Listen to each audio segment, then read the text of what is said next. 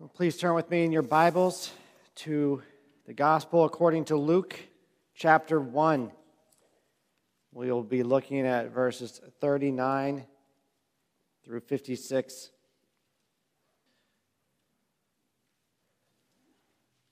Our passage this morning is a linchpin passage. You may have read novels before where for one moment you're reading one story, and then just as it gets exciting, it flips to another story and back and forth. And you know at some point these stories are going to merge. They do in our passage. We've been hearing about the birth of John the Baptist and the birth of Jesus Christ. And here in this passage, they will meet, so to speak, while they're still in their mother's wombs. And they'll split apart again, but we'll hear them come together later on. This passage shows us the very beginning of the gospel and believers rejoicing together for the very first time that the Son of God has, after all these years, finally come into the world. This is God's word. In those days, Mary arose and went with haste into the hill country to a town in Judah. And she entered the house of Zechariah and greeted Elizabeth. And when Elizabeth heard the greeting of Mary, the baby leaped in her womb, and Elizabeth was filled with the Holy Spirit. And she exclaimed with a loud cry, "Blessed are you among women, and blessed is the fruit of your womb. And why is this granted to me, that the mother of my Lord should come to me? For behold, when the sound of your greeting came to my ears, the baby in my womb leaped for joy. And blessed is she who believed that there would be a fulfillment of what was spoken to her from the Lord." And Mary said, "My soul magnifies the Lord, and my spirit rejoices in God my Savior. For he has looked on the humble estate of his servant. For behold, from now on all generations will call me blessed. For he who is mighty has done great things for me, and holy is his name. And his mercy is for those who fear him from generation to generation. He has shown strength with his arm. He has scattered the proud in the thoughts of their hearts. He has brought down the mighty from their thrones and exalted those of humble estate. He has filled the hungry with good things, and the rich he has sent away empty. He has helped his servant Israel in remembrance of his mercy, as he spoke to our fathers, to Abraham and to his offspring forever." And Mary remained with her about 3 months and returned to her home. I'll read the next verse as well. Now the time came for Elizabeth to give birth, and she bore a son. Let me pray. Lord, we ask that you would give us ears to hear what you have to say to your church, that you would teach us, that you would help us to rejoice with Mary and Elizabeth in the wonderful things that you have done for us. Give us joy, Lord, and be with us as you were with them that day. In Jesus' name we pray. Amen. Well, you know, it comes around every year like clockwork, right around Thanksgiving. You walk into a store, or you make the mistake of turning on the radio, and you hear the sound of bells ringing, and you know it's Mariah Carey's "All I Want for Christmas Is You" is back on the radio, or Wham's "Last Christmas," or something like that. And you know, no, it's already here. The Christmas season has begun. And we emphasize the birth of Jesus Christ. Everybody's celebrating it. There's music, and rightly so. But sometimes we forget that the moment that Jesus was born was not the moment that God came into the world. It was his conception. He was Lord, as we see in our passage, while he was still in the womb. And this moment here in Luke is the earliest recorded moment in Scripture after the Son of God has come into the world. After the greatest moment that creation had ever seen, the Son of God took on flesh. This is the first moment that you see the sun rising, as it were, over the New Testament. We saw the horizon starting to turn red with the promise of the birth of the forerunner. And here the light has finally crested. And it leads to joy and to singing and to hope. It is an intimate scene. It seems at first glance, that there's only two people there, three, if we include John, to whatever extent he has been given to know anything at this point about Jesus being there. It doesn't take place in a stable with animals and shepherds. This wonderful moment takes place in the hills of Judea, probably near Hebron. And God, in his kindness, has allowed us to come, as it were, into the room and to join these two godly women as they celebrate the dawning of the day of redemption. I've often thought how wonderful it would be to be a fly on the wall, as it were, in Luke 24, when Jesus is walking with his disciples after the resurrection. They don't know it's him. And he's explaining through the Old Testament all these things that point to him in it. How wonderful it would be to be there, to hear Jesus explaining the New Testament. I feel the same way about this passage. This is a wonderful moment. These two godly women, Elizabeth and Mary, gathered together. No one else in the world knows that God has come but these women. And here they are, celebrating it, rejoicing in it. How wonderful it would be to be there with them. You know, when the day dawns, you hear birds singing. And we see a lot of singing in the first couple of chapters of Luke. The dawn of the New Testament is appearing. Day is breaking. And the Holy Spirit leads people to break out in song and response, like the birds. God often does this at moments of great redemption. In Exodus, after God leads his people out of slavery and through the Red Sea, Moses breaks out into this song, the Song of Moses. It might be the oldest song we have. And here in the New Testament, we have more singing. The angels will sing. Simeon will sing. Anna will sing. Zechariah sings. Mary sings. We have these wonderful songs of praise and just outbursts, spirit-led outbursts of praise. And when Jesus returns, we see in Revelation, God will give us a new song. And we will sing that the day has dawned. This is a wonderful thing about God's saving work. It leads us to joy. And we see here in this passage two women rejoicing, as it were, secretly. Joseph is still in the dark.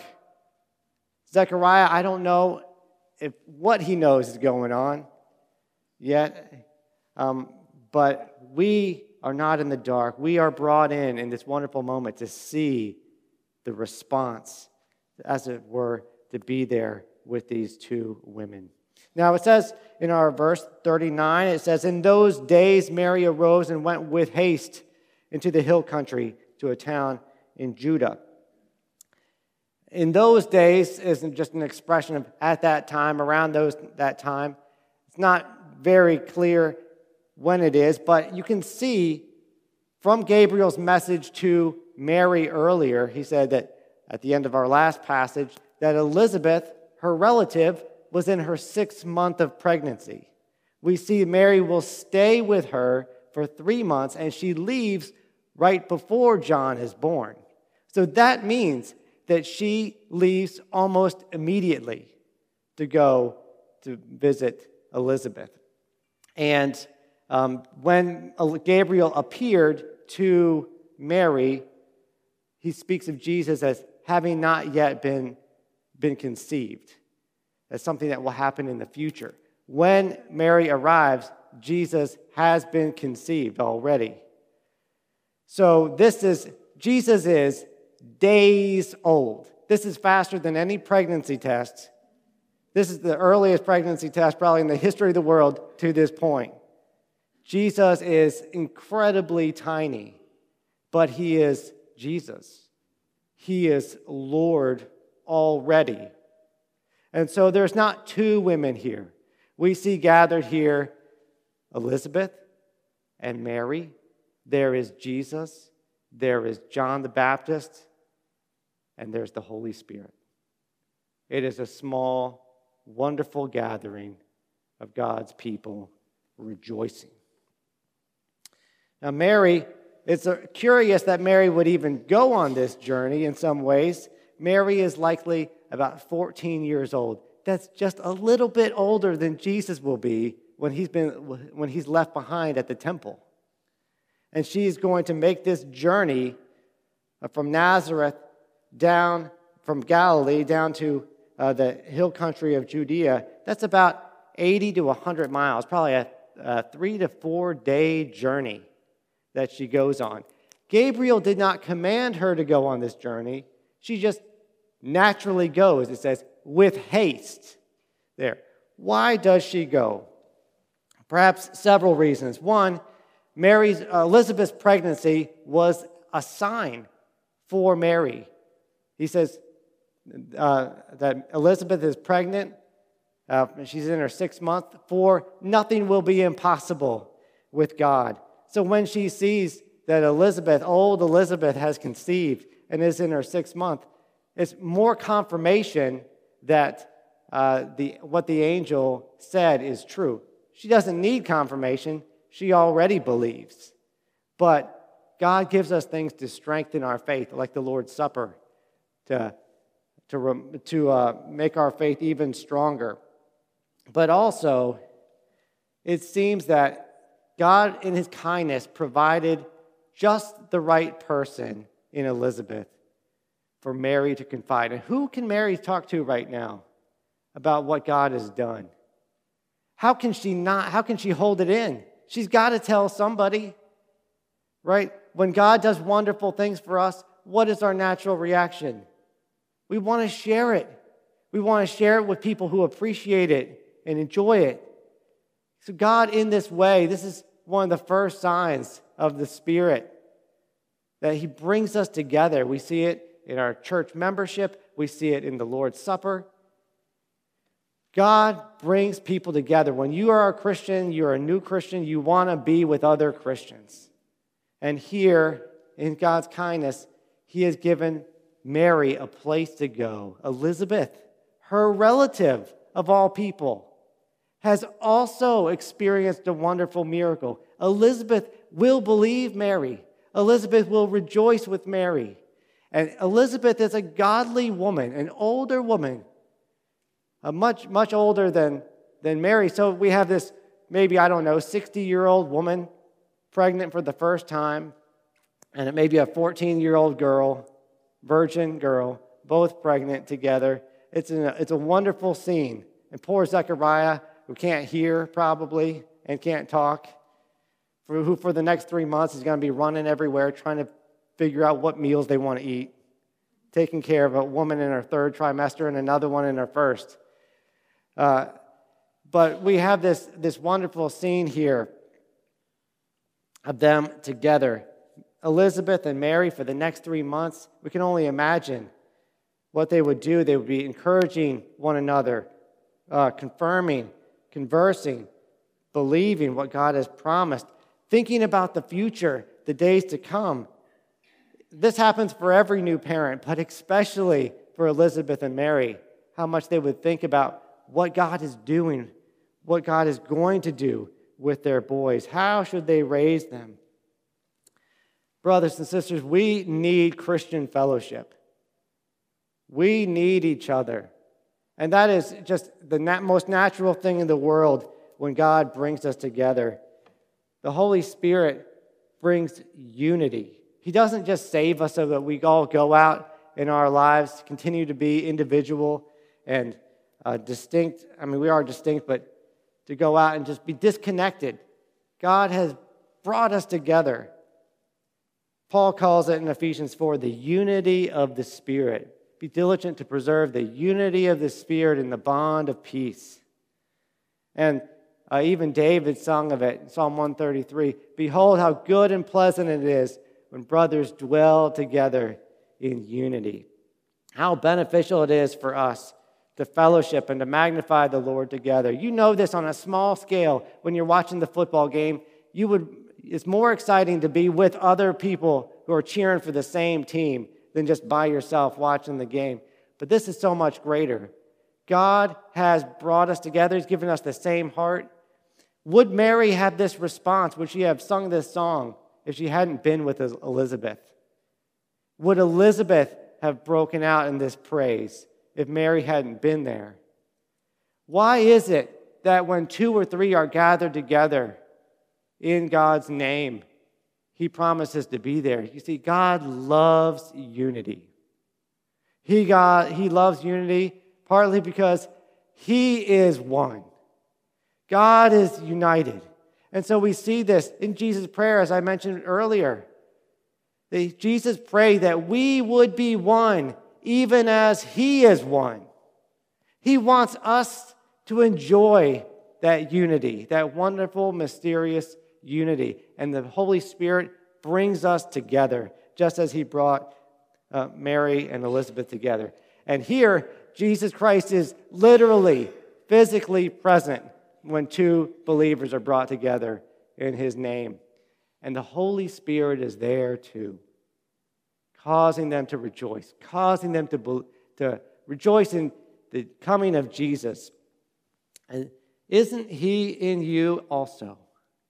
Isn't Jesus with us? Should we not rejoice when we come together? Jesus is in our midst. The Holy Spirit is in our midst. We have reason to rejoice too. It is a wonderful thing what God has done for Mary, making her the mother of our Lord. But I would dare to say that it is much better to be related to Jesus spiritually, to know Him as our Savior, than it is to be related to Him physically. We have something to rejoice. God has done great things for us. And when we come together, we should speak of these things. We should encourage each other to worship and to pray. Fellowship, not just on Sundays. We have a whole day. Spend time here afterwards. Stay as long as you want. Somebody will lock up. Get together outside during the week. We have this wonderful family. No one else in the world can really understand it who's not a Christian. It's a foretaste of heaven. And it is wonderful also for Mary to be in the presence of this godly woman who has experience. She's a wife of a priest. Well, one thing that's also interesting about this too is Elizabeth's heart. God has given Elizabeth the Spirit as well. And Elizabeth is older. She's related. She's the wife of a priest. Outwardly, she is superior in every way. But when Mary comes, she feels she's the one who blesses Mary. It would be expected that Mary would pay homage to Elizabeth, but it's Elizabeth who pays homage to Mary. Blessed are you among women, and blessed is the fruit of your womb. When the Holy Spirit works in our lives, He gives us a low sense of ourselves and a high view of Him and His dealings with us. Elizabeth feels unworthy to have Mary come into her presence, to have the Lord come. Why is this granted to me, that the mother of my Lord should come to me? This is amazing. Who told Elizabeth that Jesus was born, that Jesus was conceived? There's no way for her to know except by the Spirit. The Spirit is working in John. The Spirit is working in Elizabeth, and they both have joy that Christ has come into the world. And it gives her this sense of lowliness. She reminds me, not surprisingly, I guess, of her son, John. John, later on, when Jesus comes, he says, You come to be baptized by me? Who am I that you should come to me, that I should baptize you? I should be baptized by you. He has that same spirit of unworthiness and yet rejoicing in Jesus' presence. And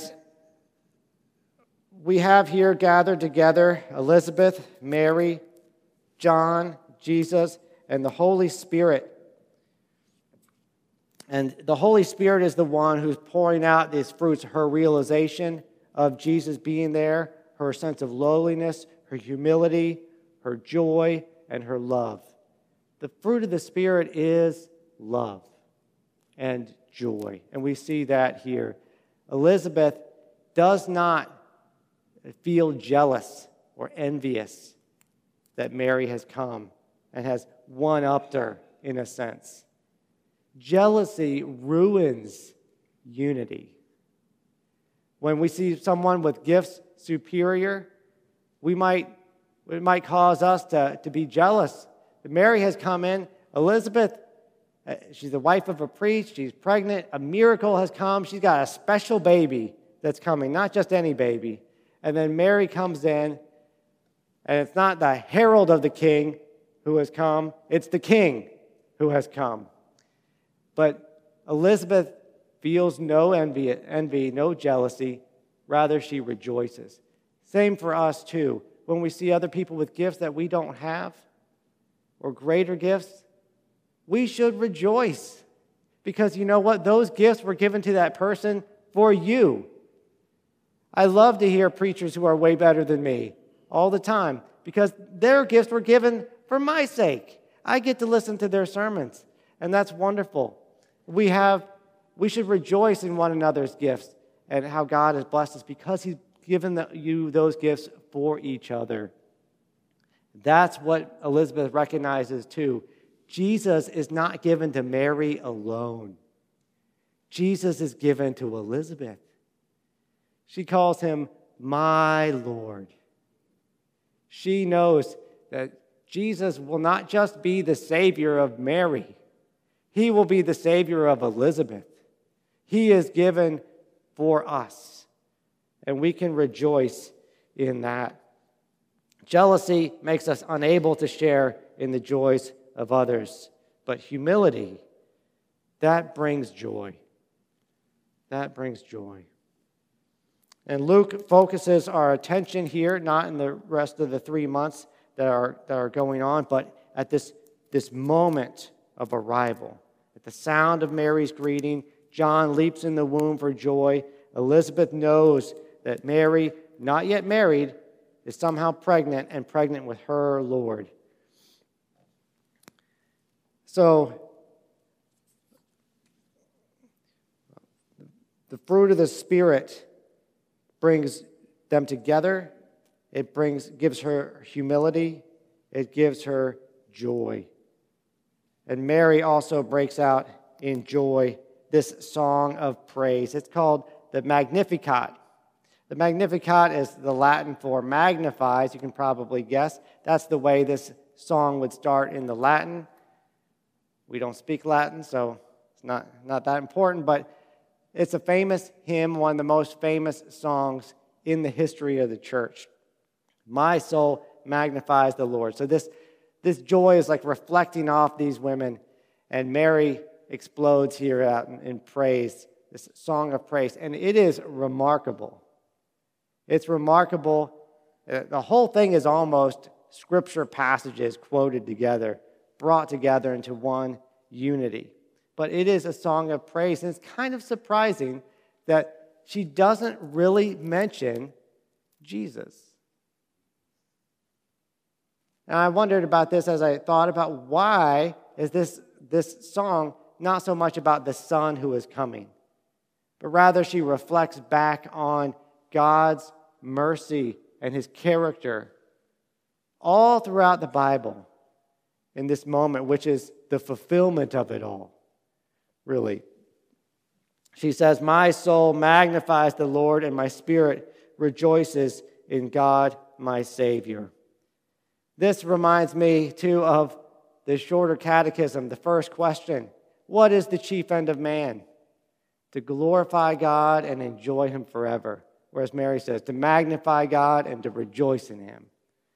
She is living out her purpose, glorifying God and enjoying him. She breaks out in this song, my soul magnifies the Lord, and my spirit rejoices in God my Savior. And then she says, why? For he has looked down on me, on the humble estate of his servant. This is the same thing that Elizabeth said, isn't it? Back in verse 25. Thus the Lord has done for me in the days when he looked on me to take away my reproach among people. This sense of lowliness is accompanied with a sense of awe that in what God has done. I am lowly. Who am I that the mother of my Lord should come to me? I am lowly. Who am I that God would send his son for me? That God would look down on me, that he wouldn't even notice me. Who am I? And she's amazed at this. She rejoices in this. We ought to rejoice in this too. Who are we? Really? That Jesus would be here today with us. That Jesus would give his life as an atoning sacrifice for you. He is the King of heaven. Angels line up to do his will. Who are we that he would come to wash your feet, to serve you, to bear your sins? Who are we? It is something to rejoice in. He has come to do these things. And Mary breaks out in praise at the very thought, God has looked upon me. It's also like Hagar when she said in Genesis 16, you are a God of seeing, for truly here I have seen him who looks after me. God is a God who sees us. He knows us. He cares about us. He sends his son for us. So she rejoices that in God's mercy shown to him. We also see here she calls God her Savior. It's not the main point, but it's worth mentioning. Mary needed salvation just like us. She recognizes that she needs a Savior because she was a sinner like us. And God is her Savior. He has come. So she rejoices. From now on, all generations will call me blessed. For he who is mighty has done great things for me. Holy is his name. So first, she notes God's mercy in looking down upon the weak. Secondly, she notes his power, which she connects with his holiness. He who is mighty has done great things for me, and holy is his name. Moses does this too in the Song of Moses. He says, who is like you, O Lord, majestic in holiness, awesome in glorious deeds, doing wonders. His song is long, and it goes through much of Scripture as well. Mary's song pulls from that Song of Moses. She pulls especially from the Song of Hannah, but she pulls from all over the Bible too in rejoicing in God's attributes. Phil Ryken notes that in this little song, Mary quotes or alludes to Genesis, Deuteronomy, 1st and 2nd Samuel, Job, Psalms, Isaiah, Ezekiel, Micah, Habakkuk, and Zephaniah. It would take too long for me to trace down all these quotes to show you. But one thing that shows us is that little Mary, this young godly woman, had a mind that was full of Scripture. And for you children out there, today is a good day for you to learn Scripture. You can memorize it much faster than we who are older. But for you who are older, don't stop just because you're not a child anymore. You have to think of something, right? How many songs do you have stuck in your head? You can memorize Scripture too. And it gives Mary the words just express her joy. It helps her to see how I can praise God and what I can praise Him for. It helps her to know who God is, to know His power and His might, His mercy. And another thing that shows us, besides that you should memorize Scripture and be much in the Word, is that we can take Scripture from all over the place and bring it into one unified song because God is the same all the way through Scripture. From Genesis all the way down to Luke, He doesn't change. So we can say, God is merciful, and we can look through the whole Bible and see that is the case. That is the case this morning too. God is powerful. That's the case all the way through Scripture. It's the case this morning too. God is faithful. That's the last thing that Mary will focus on in this song. His covenant faithfulness. His mercy is for those who fear Him from generation to generation. All the way through, God is the same. And that includes generations past. It includes generations in the future. It includes this generation. God is the same in all these things, and we can rejoice. So Mary moves from just praising God in general, but then praising Him for His attributes. She doesn't speak of His attributes in general, in abstract terms, but how those attributes have worked out in her own life. God has shown His mercy to me in noticing me. He has shown His power, His covenant faithfulness to me. But this leads her to praise for what God has done for His people throughout all time. All these same things.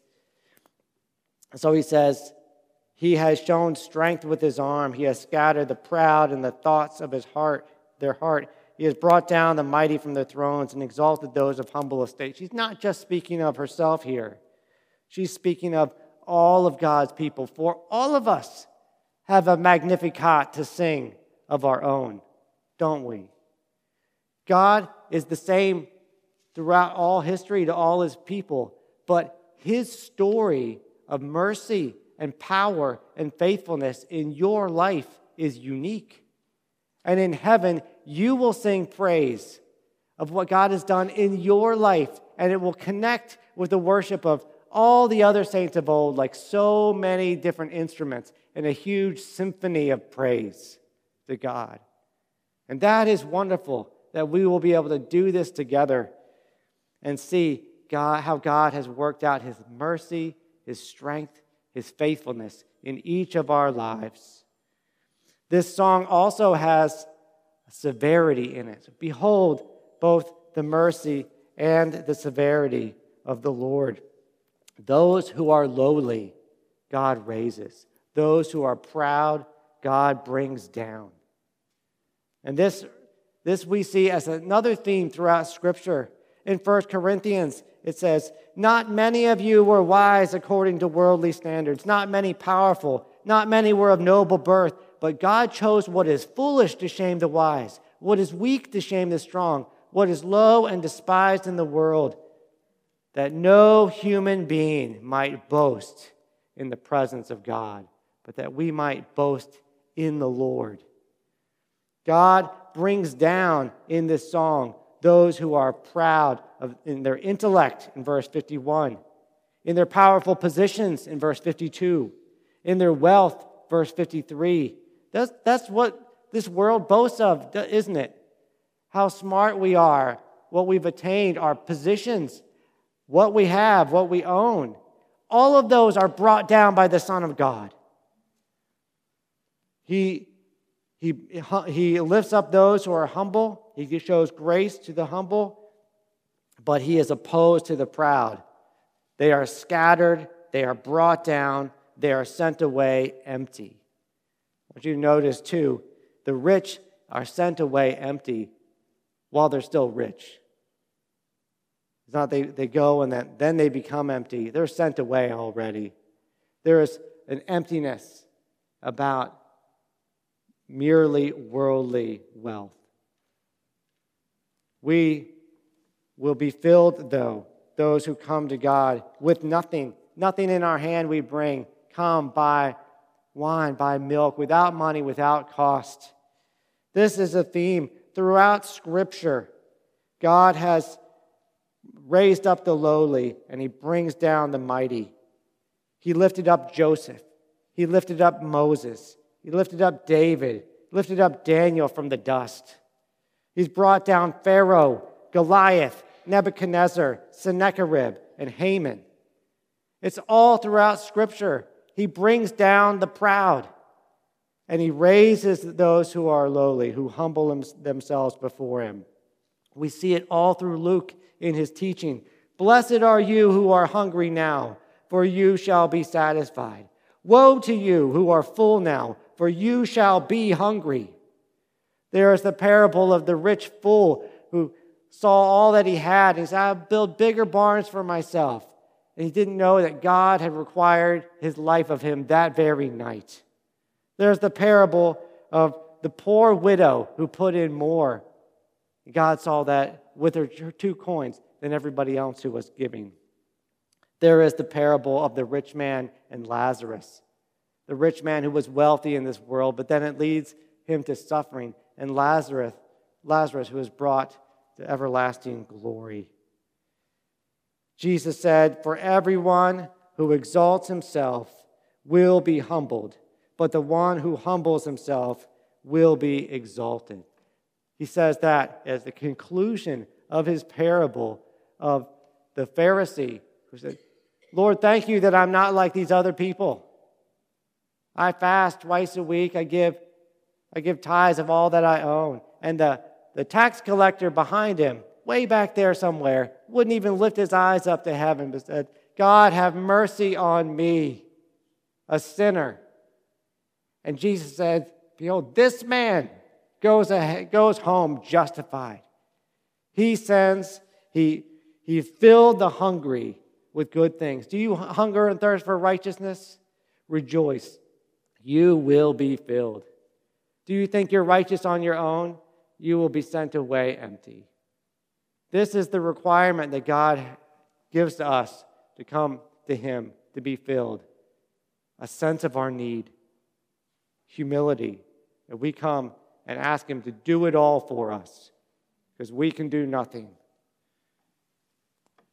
He says, finally, behold, some who are last will be first, and some who are first will be last.